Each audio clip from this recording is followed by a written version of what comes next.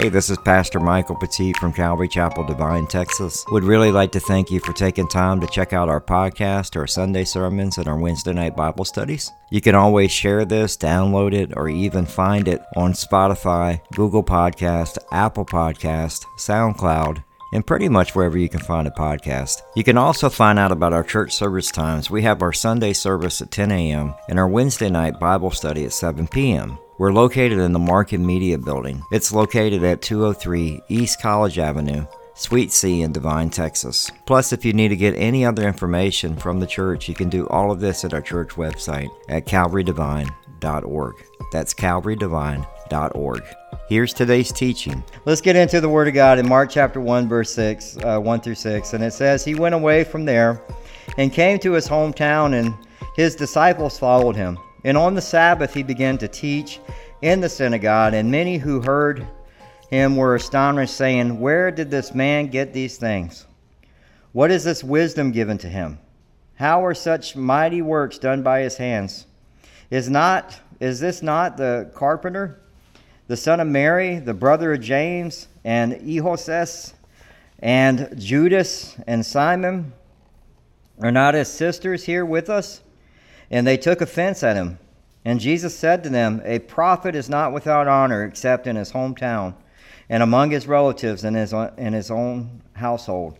And he could not do no mighty work there, except that he laid hands on a few sick people and healed them. And he marveled because of their unbelief, and he went about among the villages teaching. So let's pray. Father God, we thank you so much for today. We do, as we come before you, Lord, we pray if there's anyone here that may be dealing with any kind of unbelief, any kind of doubt, no matter what it is, Lord, that we could just give that over to you, that we would put our trust in you, and that we would lay those things down and just give them over to you, and allow your direction to guide us, the Holy Spirit to guide us. I pray for the night of worship. I pray for Jarrell and the Rise worship team and Pastor Wade, who's driving from Houston. We pray for safe travel for him. I pray for Marcus and myself and just everybody here as we will put this event together. I heard yesterday that nothing ever happens in Divine. Well, something's going to happen in Divine. Whether 10 people come or even the small church comes, but we're going to go and worship the Lord and pray and just ask God to be Lord over the city and to wake up the churches, that we would get back to doing the work of the Lord and serving this community. We pray for unity. We pray for just for each person here, Lord. Help them, grow them, and allow them to apply this word in their life. We thank you for those that, as we look at next week, we go into the 20th anniversary of 9/11, and I pray, it's going to be a hard week for a lot of people. I pray that you would just be with them, the families, the friends, the co-workers that all lost loved ones that day. And then what ensued after, the people that joined the service because of 9/11. I pray that it's something that as a nation we can learn from, that our leaders would learn from. And I pray for our leaders, Lord. We see much confusion. We see a lot of selfish, each person out for themselves, so to say. And I just pray, Lord, that we would get away from doing that and start doing what's best for America. And so, Lord, we thank you so much for all that you're doing. We ask these things in Jesus' name. Amen. All right, so today is Communion Sunday, so if you're watching online, you may want to grab some crackers and some juice, or some bread and some juice, so you'll be ready for that. I entitled the study, Mark chapter 6, verses 1 through 6, I entitled it, Jesus Marveled Because of Their Unbelief. Jesus marveled because of their unbelief. We'll look at it in three parts. Many questioned him in his hometown, in verses 1 and 2. Many took offense at him in verses 3 and 4, and many unbelieved in verses 5 and 6. So last week we left off with just this wonderful story of faith of two people. You had Judas, who fell at the feet of Jesus, whose daughter was dying and died, right? And then you had the woman who had the illness for 12 years, the bleeding for 12 years, who fell at the feet of Jesus and touched the hem and was healed. Both taking huge amounts of faith to do, right? And both hopeless situations. But this week we switch gears. We go back to Nazareth, right? And when we go back, what happens is we're going to be dealing with the struggle of unbelief. In John chapter 4, verse 44, it says, "For Jesus himself had testified that a prophet has no honor in his own hometown." Now, this is actually going to be the second visit and the last visit that Jesus will do in Nazareth. Now, Nazareth was actually a small village. It was maybe 20 miles from Capernaum. And being that said, it was a day's walk. And it only had about 500 people living in the city. That's it. And they weren't known for much. Remember the disciples said that nothing good comes out of Nazareth, right? And so what we're going to look at is first is they're going to question him in his hometown in verses 1 and 2. And so it says he went away from there and came to his hometown, and his disciples followed him. Something that's very important that we're going to see is what the disciples are with them on this trip, and they're there because next week when we get into our verses, Jesus is going to be sending them out. And they're gonna go out and they're gonna meet people that have unbelief and that are gonna reject the gospel. And so what happens this week is to set the stage for what's coming for the disciples. And so he's back in his hometown. We know that he was there 2 years earlier because of Luke chapter 4, verses 16 through 30. And I won't go through the whole verses, but I'll kind of pull some stuff from here. And it says that when he came into Nazareth, where he had been brought up, and was his custom was to go into the synagogue on the Sabbath of that day, and he stood and read. So one of the things they do is he goes in to read in the synagogue. He pulls the scroll, and he pulls from the prophet Isaiah. And then in verse 18 of Luke chapter 4, he reads this: "The Spirit of the Lord is upon me, because he has anointed me to proclaim the good news to the poor. He sent me to proclaim liberty to the captives and recovering of the sight to the blind, and to set a liberty to those who are oppressed, and to proclaim the year of the Lord's favor." Now what he does is he rolls the scroll back, he puts it back, he sits down, and now when that's the point where the teacher would teach, the rabbi would teach. And he says in verse 21, as all eyes are fixed upon him, in verse 21, and he began to say to them, "Today this scripture has been fulfilled, your hearing." I'm the Messiah. That's what he was telling him in Nazareth, right? And one of the things you see is Jesus is going to marvel about unbelief today, but look what happens to the people in the synagogue. In verse 22 of Luke chapter 4, it says, "And all spoke well of him and marveled at the gracious words." They marveled at the gracious words. And then the doubt starts showing up. And that they were coming from his mouth. And they said, "Is this not Joseph's son?" And he said to them, "Doubtless you will quote to me this proverb, 'Physicians, heal yourself. What we have heard you do at Capernaum, do here in your hometown as well." And so they're begging him to do the miracles that they had heard about. Right? And he tells them, and he gives them two examples of two Gentiles that were healed. One, with Elijah when he went to the widow in Israel, and there was a famine, and he went and took care of her. And then the second he gave with Elisha, with Naaman the Syrian. Remember we had talked about he had leprosy. And so he healed both of them. And so when he gives them that example, they get upset because they're like, "You're not going to do any work here?" And in verse 28 of Luke chapter 4, it says, "And when they heard these things, all in the synagogue were filled with wrath." With wrath. So now they go from doubt to wrath. And then it says in verse 29, "And they rose up and drove him out of the town and brought him to the brow of the hill of which their town was built, so that they could throw him down the cliff. But passing through their midst, he went away." This happened 2 years earlier. Now you got to remember now, this is, they knew him for 30 years. They grew up with him. And these are churchgoers, and what do they want to do?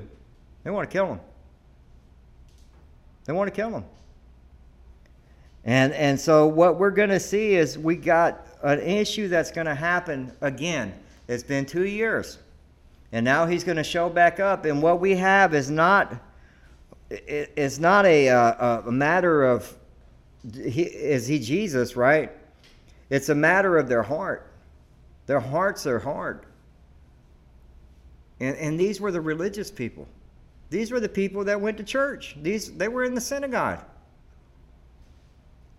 And one of the verses I love is in Jeremiah 17:1.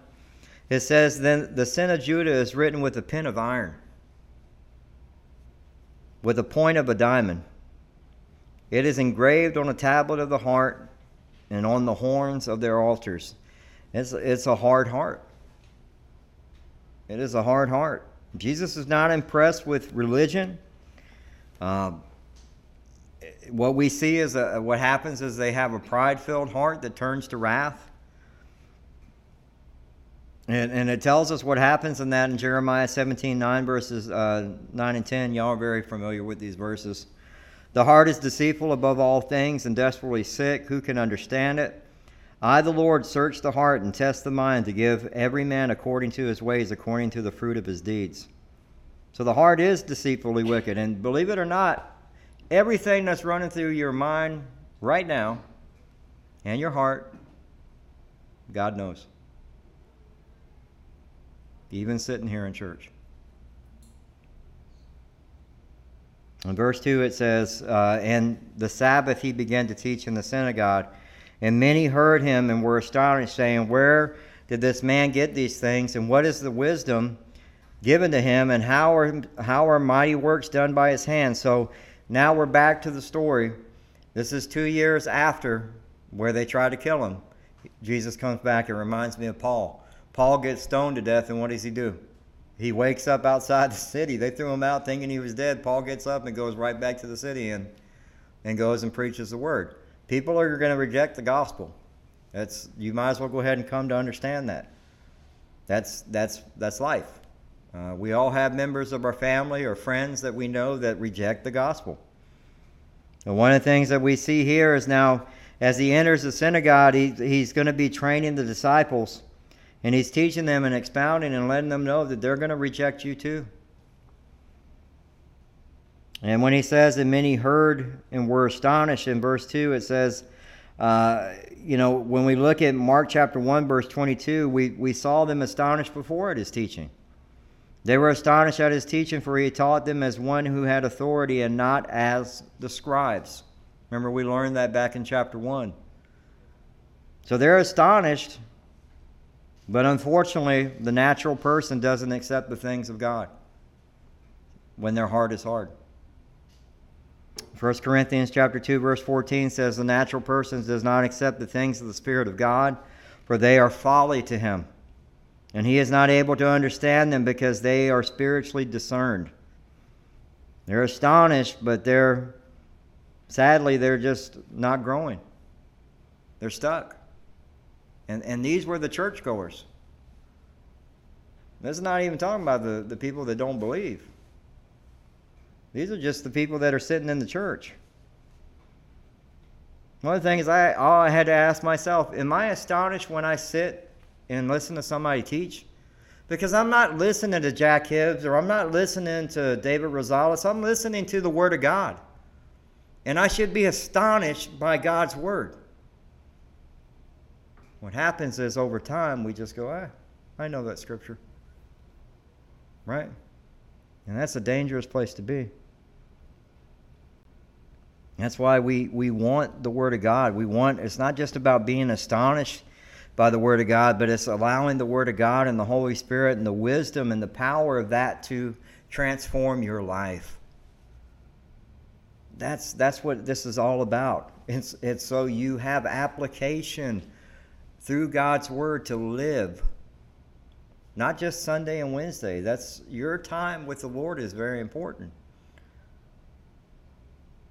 But it's also your application. What is your application to live out?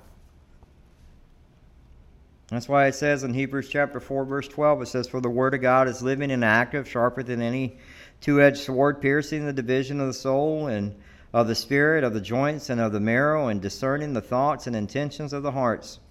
I love that verse because it tells you there's not anything that you can hide from God. You think you got like a little crevice of stuff? Like God doesn't know about this stuff? Oh yeah, He does. And He'll bring it out. I talked to my dad this week. I think when I saw the war is over thing go, I got upset. And stuff that I thought I had put back here or deep down in here came up like that. I told my dad, I was like, man, I don't know why I thought I was done with it. And my dad told me, he goes, Mike, there's some things that you just never, they'll always be there. And then Teresa shared something that was really important. It's like you have to remove the emotion from it. I was like, yeah. Why did I let it get me so upset? But it was in my heart. I didn't know it was there. And all it took was a little news. And Afghan war over after 20 years. And I was like, you serve in combat, anybody who served in combat, we were like, we left in defeat. It was heartbreaking. And so, you think you got all that stuff hidden, and God shows you, hey, there's something here you need to deal with. And so just remember that. I mean, one of the things that we want is God's word to move us to truth, to move us to application. We yield to the truth. And then they ask the next question, how are such mighty works done by His hands? So they're questioning Him. Now you remember back in Mark chapter 3, verse 22, remember they had questioned, the scribes had said, who came down from Jerusalem were saying, He is possessed by Beelzebub, and by the prince of demons He cast out demons. So they can't explain this, so they're going to say, you know what, this ain't from God. Who allowed you to do these mighty works? That's what they're questioning. And that's where unbelief begins. Well, who said you could put a night of worship together? The Holy Spirit? I don't have the answer to nobody except God. It's a shame when I heard that. When they don't never do anything here in Divine. And I'm like, what? That stuff should be happening a lot. Churches should be outreaching. And I know we have a lot of churches that do VBS and stuff like that. That's an awesome thing because it's an outreach. But you know what? It's at the end of the day, we step out in faith. And we have to be careful with unbelief. And when we think that, well, where do you get this power to do this? Or what happens is it causes unbelief. And people get defeated.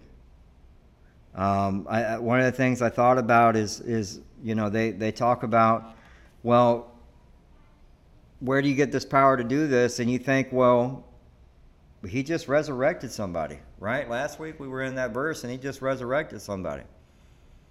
And you think about the Lazarus with the rich man. Remember, He tells him in Luke chapter 16, verses 19 through 31. I won't read it because of time, but there's a part of the verse where He talks about just send somebody to go tell my brothers. Because if somebody's resurrected, they'll believe. Can I tell you something? No, they won't. You can have a miracle happen right in front of somebody and they will still question. They will still question. We'll have an event over there and you'll see movements. I've seen stuff happen already where we see that Christian man down the street with his business say, I want to donate water. And that's all the Lord, man. But what happens is I love the verse because it tells you in Luke chapter 16, One of the things that it says in the verse, it says, he goes, in verse 28, he says, "For I have 5 brothers, so that he may warn them, lest they also come into the place of torment. But Abraham said, they have Moses and the prophets, let them hear them. And he said, No, Father Abraham, but if someone goes to them from the dead, they will repent." No, they won't. Because this is what it says in the next verse, in verse 31. It says, "He said to him, if they do not hear Moses and the prophets, neither will they be convinced if somebody should rise from the dead." Where does this mighty work come from? I hear this all the time. If I could just hear God's voice, it wouldn't help you. You would still question it because your heart's still hard. You're not willing to deal with your sin. You're not willing to deal with your addiction. You're not willing to deal with those things that need to be dealt with. You want to keep living that life. And guess what? If I could just hear God's voice. You have it in the Word of God. You have it by that person that's talking to you right now. You have it by God sending that person to pray for you. You have it by that person sharing the gospel with you. But what happens is that iron, diamond pen written on a hard heart, and it's unbelief.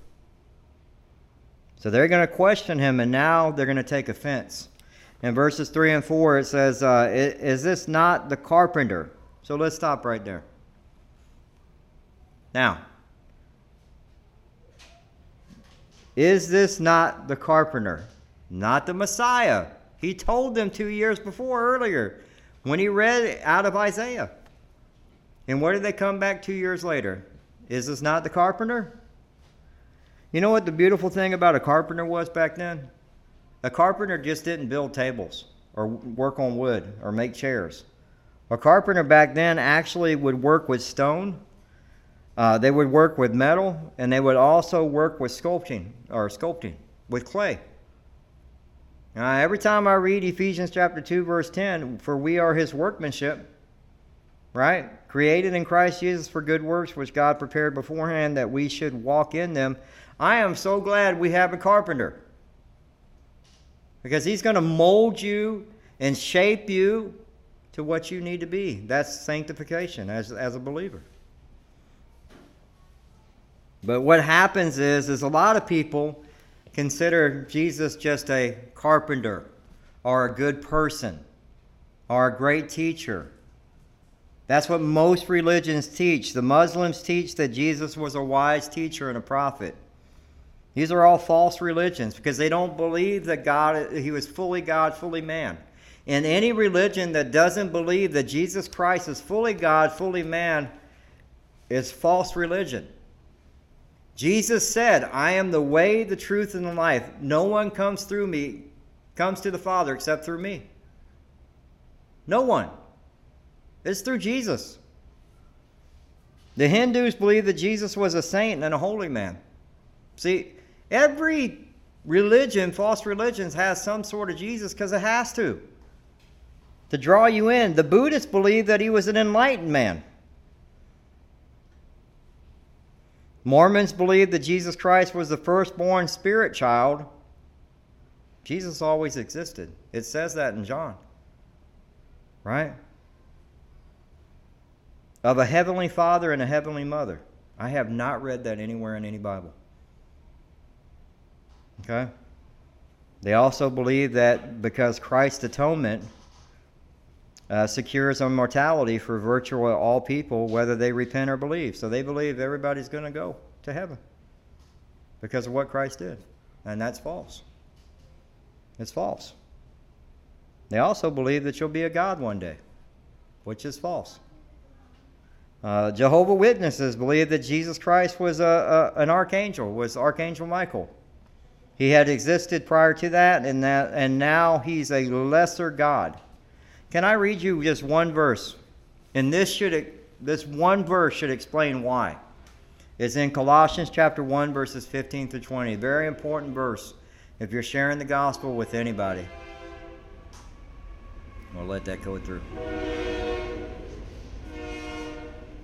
Colossians chapter 1, verses 15 through 20. I love this verse. He is the image of the invisible God, the firstborn of all creation. For by him all things were created in heaven and on earth, visible and invisible, whether thrones or dominions or rulers or authorities. All things were created through him and for him. And he is before all things, and in him all things hold together. And he is the head of the body, the church. He is the beginning, the firstborn from the dead, that in everything he might be preeminent. For in him all fullness of God was pleased to dwell, and through him to reconcile to himself all things, whether on earth or in heaven, making peace by the blood of the cross. That's Jesus. That's God. That's the Messiah. And that's the carpenter. There should be no question of who Jesus is. And you know, that's why they brought it up that way. And then they go on to insult him after that. But they didn't call him just a carpenter. Now they're going to say the son of Mary. They didn't even use Joseph. Now that would have been an insult to use the mother's name back in the day, because that's how the Jewish would roll. The thing they would do is that they would have to use the father's name first. But by using the mother's name first, they were insulting Jesus. And that goes back to, she was pregnant. It's a 500-person town. Everybody knows Joseph and Mary's business, right? So it's kind of a slide, so to say. And then it says, the brother of James and Ehoses and Judas and then Simon. Sadly, the brothers didn't even believe in Jesus. It's all brothers. Okay? So when we have family member, this is very important. When we have family members that don't believe, there's hope for us, because we see after the resurrection, they came to know Christ. You know, it's very important that, you know, we know that James and Judas wrote some of the Bible. But it says that in John 7:5, for not even his brothers believed in him. His own brothers. And it says, and then in the rest of the verse 3, it says, and they took offense at him. Now that word to take offense is in the Greek, it means to put a stumbling block in front of someone. So the person who's creating the doubt is now stumbling everybody else in the synagogue. You see what's happening? And that's what we have to be very careful with, because what that person is doing is he's placing a stumbling block to cause the person to begin to distrust the one who he should actually trust and obey. Now, we see this with a lot of things in our culture today. And I'm not going to get into all that, but I'm telling you, you need to be careful and make sure you're well read, because there are a lot of people in certain agencies and certain things that are trying to put stumbling blocks in front of you to make you distrust the actual people you should obey. We trust God. You know, I saw something the other day, and they said, well, we don't want artists and people to go perform in Texas. Good. Don't need you. Because I would rather stand with the Lord and stop abortions than have you come and perform. You know, if anything, God's going to bless what Texas is doing. And we're hoping that more states step up and do the same thing. This is the thing that's causing this nation to be judged right now.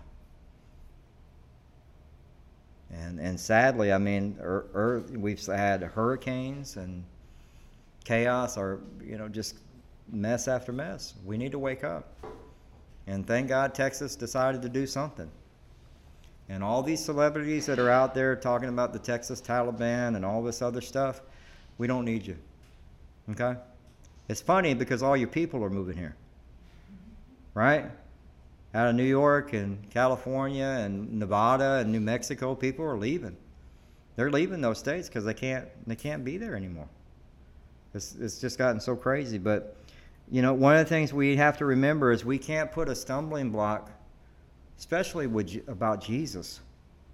Like if you have unbelief or you're not sure about something, you should hold back and say, I don't understand this. Can you explain this? Because if you go on and start preaching something different, that's why I want to make sure, because sometimes what I think comes out here, I want to make sure, because at the end of the day, I'm held accountable. For me, I want to make sure I get it right. I do not want to cause a stumbling block for any of y'all. But that's what was being said here by them taking offense. And this was happening, with his own people, his hometown, people who knew him. And I love the verse in 1 Peter chapter 2, verse 7 and 8. It says, "So there is honor as for you who believe, but for those who do not believe, the stone that the builders reject has become the cornerstone, and a stone of stumbling, and a rock of offense. And they stumble because they disobeyed the word as they were destined to do." Unfortunately, some people will just flat out reject Christ. And there's not a whole lot we can do about that. We just got to keep praying and keep hoping that God will send. And maybe you burn that bridge and they don't want to talk to you no more. That happens. But we just got to keep sharing and hope. And if you don't have access to that person anymore, just pray. Just pray that God will put somebody in their path. Because there's a lot of people that are being led to believe things like Satanism and things that are witchcraft and all this other stuff. Those are stumbling blocks.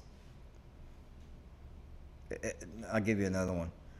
Christian yoga, that's a stumbling block. Those two words don't go together. Okay? You can do Christian stretching without all the other. You can just stretch. You don't have to even call it anything. In the Army, that's what we called it, stretching, right? And that's all it was. So just FYI. All right, and it says, "And Jesus said to them, a prophet is not without honor except in his hometown and among his relatives and in his own household." And so Jesus is saying, is given his solemn word in Nazareth. He spoke and taught, and yet they rejected him. And the people would reject Jesus, and guess what? They will be held accountable for the light that they denied. Two things that are going to happen. It's very important because as we get into communion here in a little bit, two things that are very important for us to remember is there's a judgment that happens for all, okay? You're either going to have the Bema Seat judgment, right? And that's Romans chapter 14, verse 12. "So then each of us will give an account of himself to God." The Bema Seat judgment is for believers, meaning that when you come before Christ, you're covered by the blood of Christ. You've given your heart to the Lord here on earth. You repented of your sins. But you still have to give account for all you do. Everything you said, everything you thought. And then after that, based upon what comes out of that, you'll be either rewarded or you'll just be in heaven. Some of y'all may be just still putting ambers out, and you'll just be going on as you go in, right? But you're in because you gave your life to Christ. And you repented here on earth. What happens to you if you reject in unbelief? That's the great white throne of judgment. Very important that you understand these two. Those are the people that will end up in hell. Those are the people that's name has to be written in the book of life. It's in Revelation chapter 20, verses 11 through 15, if you want to read it, because it talks about the books being opened up. And it says in the very last verse in Luke chapter 20, verse 15, "And if anyone's name was not found written in the book of life, he was thrown into the lake of fire." So hell is real. You choose to reject Jesus here, hell is real. And many of them took offense, and they took offense in unbelief. And the last little part here in verse 5 and 6, we see many unbelieved. "And he could not do mighty work there except that he laid his hands on a few sick people and healed them. And so he was able to do some but not much work there because the unbelief hindered the work that needed to be done. He would save some people there and heal them, but at the end of the day, one of the things that we see is that Jesus could have healed whoever in the town, but because of that unbelief, people didn't want nothing to do with Jesus. They rejected him. Remember when the demon-possessed man, what did that town do? You need to go. They rejected Jesus too. People will reject Christ. And so we have to step out in faith. One of the things as a church is we can't be hindered and think that, well, God can't do that. We need to take that step of faith and understand that if God's placed that on your heart, we're going to step out in faith. You can't step out in little faith. You got to step out in faith and fully trust him. You know, because God is the same today, yesterday, and forever. He wants to work. He wants to. You don't think he wants to do a night of worship here? You don't want. I mean, come on. Even if it's just the church coming together to worship God and pray for the city and pray for the leaders of the city and pray for our teachers and our school district. All of that stuff should be, man, at the beginning of every school year that should happen. As these kids, they face so much stuff that we didn't face in our day. And they need to be prayed over. And that last verse in verse 6, it says, and he marveled because of their unbelief. He went about among the village teaching. So he marveled. The other time that Jesus marveled was with the centurion. So you have him marveling in unbelief and marveling in faith. Remember the centurion said in Luke chapter 7 through 7 verses 7 through 9, he says, but say the word and let my servant be healed. Just say it. And Jesus says in verse 9, when Jesus heard these things, he marveled at him, and turning to the crowd that followed him and said, I tell you, not even in Israel have I found such faith. See, what happens is when we have unbelief, our heart is set in unbelief. When we have a heart of unbelief, it's a dangerous place to be. You become skeptical, cynical. Sometimes people, when their hearts are filled with unbelief, they're numb to sin. They just do it and don't have any remorse. That's how addictions happen and all. But unbelief is clearly seen and known. In 2 Corinthians chapter 4, verse 3, it says, even if our gospel is veiled, it is veiled to those who are perishing. It is veiled as Satan blinds them. And they're spiritually blind because that veil has been placed over them. And so what we have to pray for is that veil to soften, for their hearts to soften. It's because of hard hearts. In Matthew chapter 13, verse 58, it says, and he did not do many mighty works there because of their unbelief. He even talked about this unbelief with his disciples, and we're going to learn this as we get to the end of the book of Mark. In Mark chapter 16, verse 14, it says, and afterward he appeared to 11 themselves as they were reclining at the table, and he rebuked them for their unbelief and hardness of heart, because they had not believed those who saw him after they had risen. There had been witnesses that were close to them, and they still rejected it. They should have been rejoicing. And yet, they were hidden in a room, and they had unbelief. And Jesus rebuked them. He not only says their unbelief, but he says their hardness of heart. So the text reveals to us that unbelief is actually, as Jesus marveled at it, is actually one of the greatest sins that we can have. Because unbelief will actually send a person, will actually send a person to hell and keep them from heaven. Unbelief in the church hinders the work of God. Okay? Unbelief in the church hinders the Word of God. And unbelief in the church hinders the work of God through the workers, the servants. It'll keep them because they think, man, what are we doing? Very simply, you could have, I've had events, you have 10 people, 15 people show up and you go, man, but one person came to know Christ. That's all. It was worth every bit of it. One person rededicated his life. It was worth every bit of it. To see the church work together, it was worth every bit of it. But see, that's what unbelief does. Oh, man, I don't know what we're doing. Why are we out here? It's 90 degrees. We'll go through all of that. So we need to be careful with the unbelief. If you're struggling today with unbelief, I want to encourage you with a verse. We're going to actually get into this verse, which is a beautiful story. But in Mark chapter 9, verse 23 and 24, Jesus is speaking to a man whose son is demon-possessed. And he says to him, and Jesus said to him, if you can, all things are possible for one who believes. And the man responds immediately to the father of the child, cried out and said, I believe, help my unbelief. When you're struggling with unbelief, that's a great prayer to pray. Lord, I believe, but help my unbelief. Help my unbelief. So our application, real quick, we'll run through these pretty fast. Application, first one.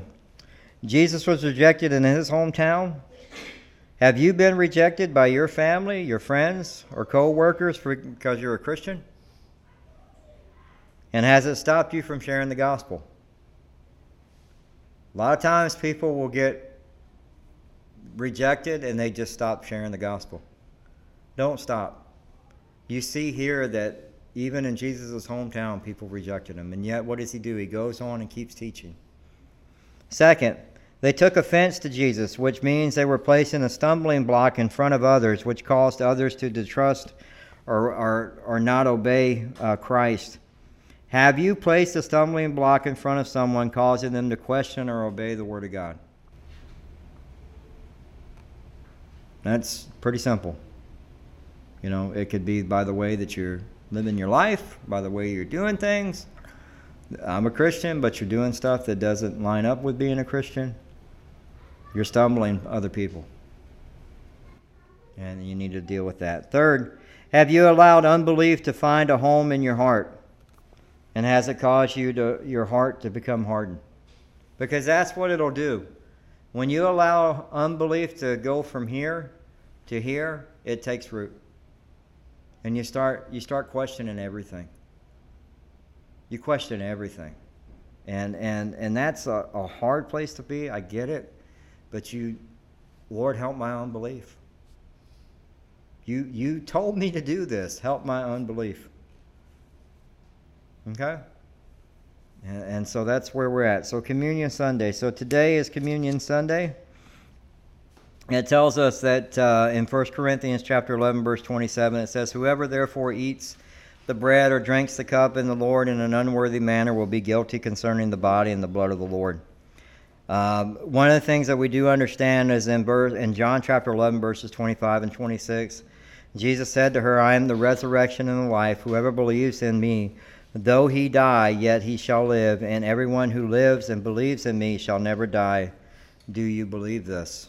And so as those that are watching online, I don't know where your state is as a believer. So I'm going to just, if you want to receive Jesus, in order to do communion, you have to be a follower of Christ.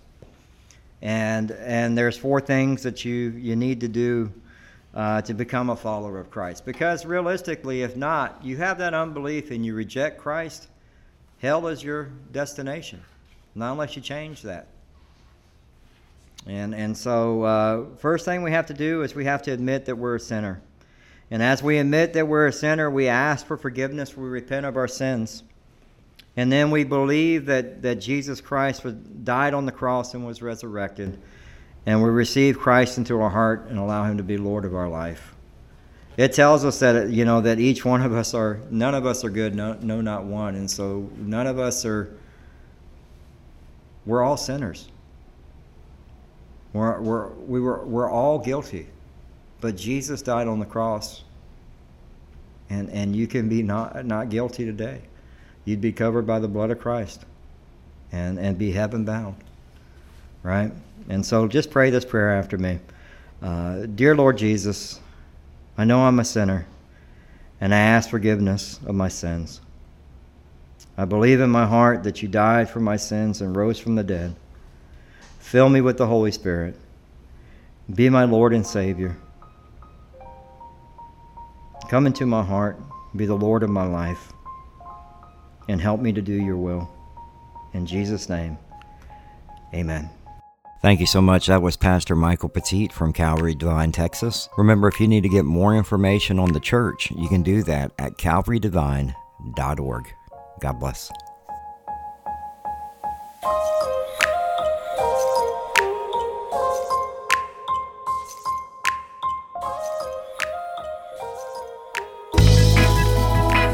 We would love to invite you to come out and join us for our free prayer and worship night on Sunday, September 12th at 6 p.m. at the VFW parking lot located at 211 West College Avenue in Divine, Texas. Performing that night will be Darren Miller, Jarrell, the Rise Worship Band, the Grace Worship Band, and a special message from Pastor Wade Collier all the way from Houston, Texas. In the book of Nehemiah, chapter 9, verse 5, it says, "Stand up and bless the Lord your God from everlasting to everlasting. Blessed be your glorious name, which is exalted above all blessings and praise."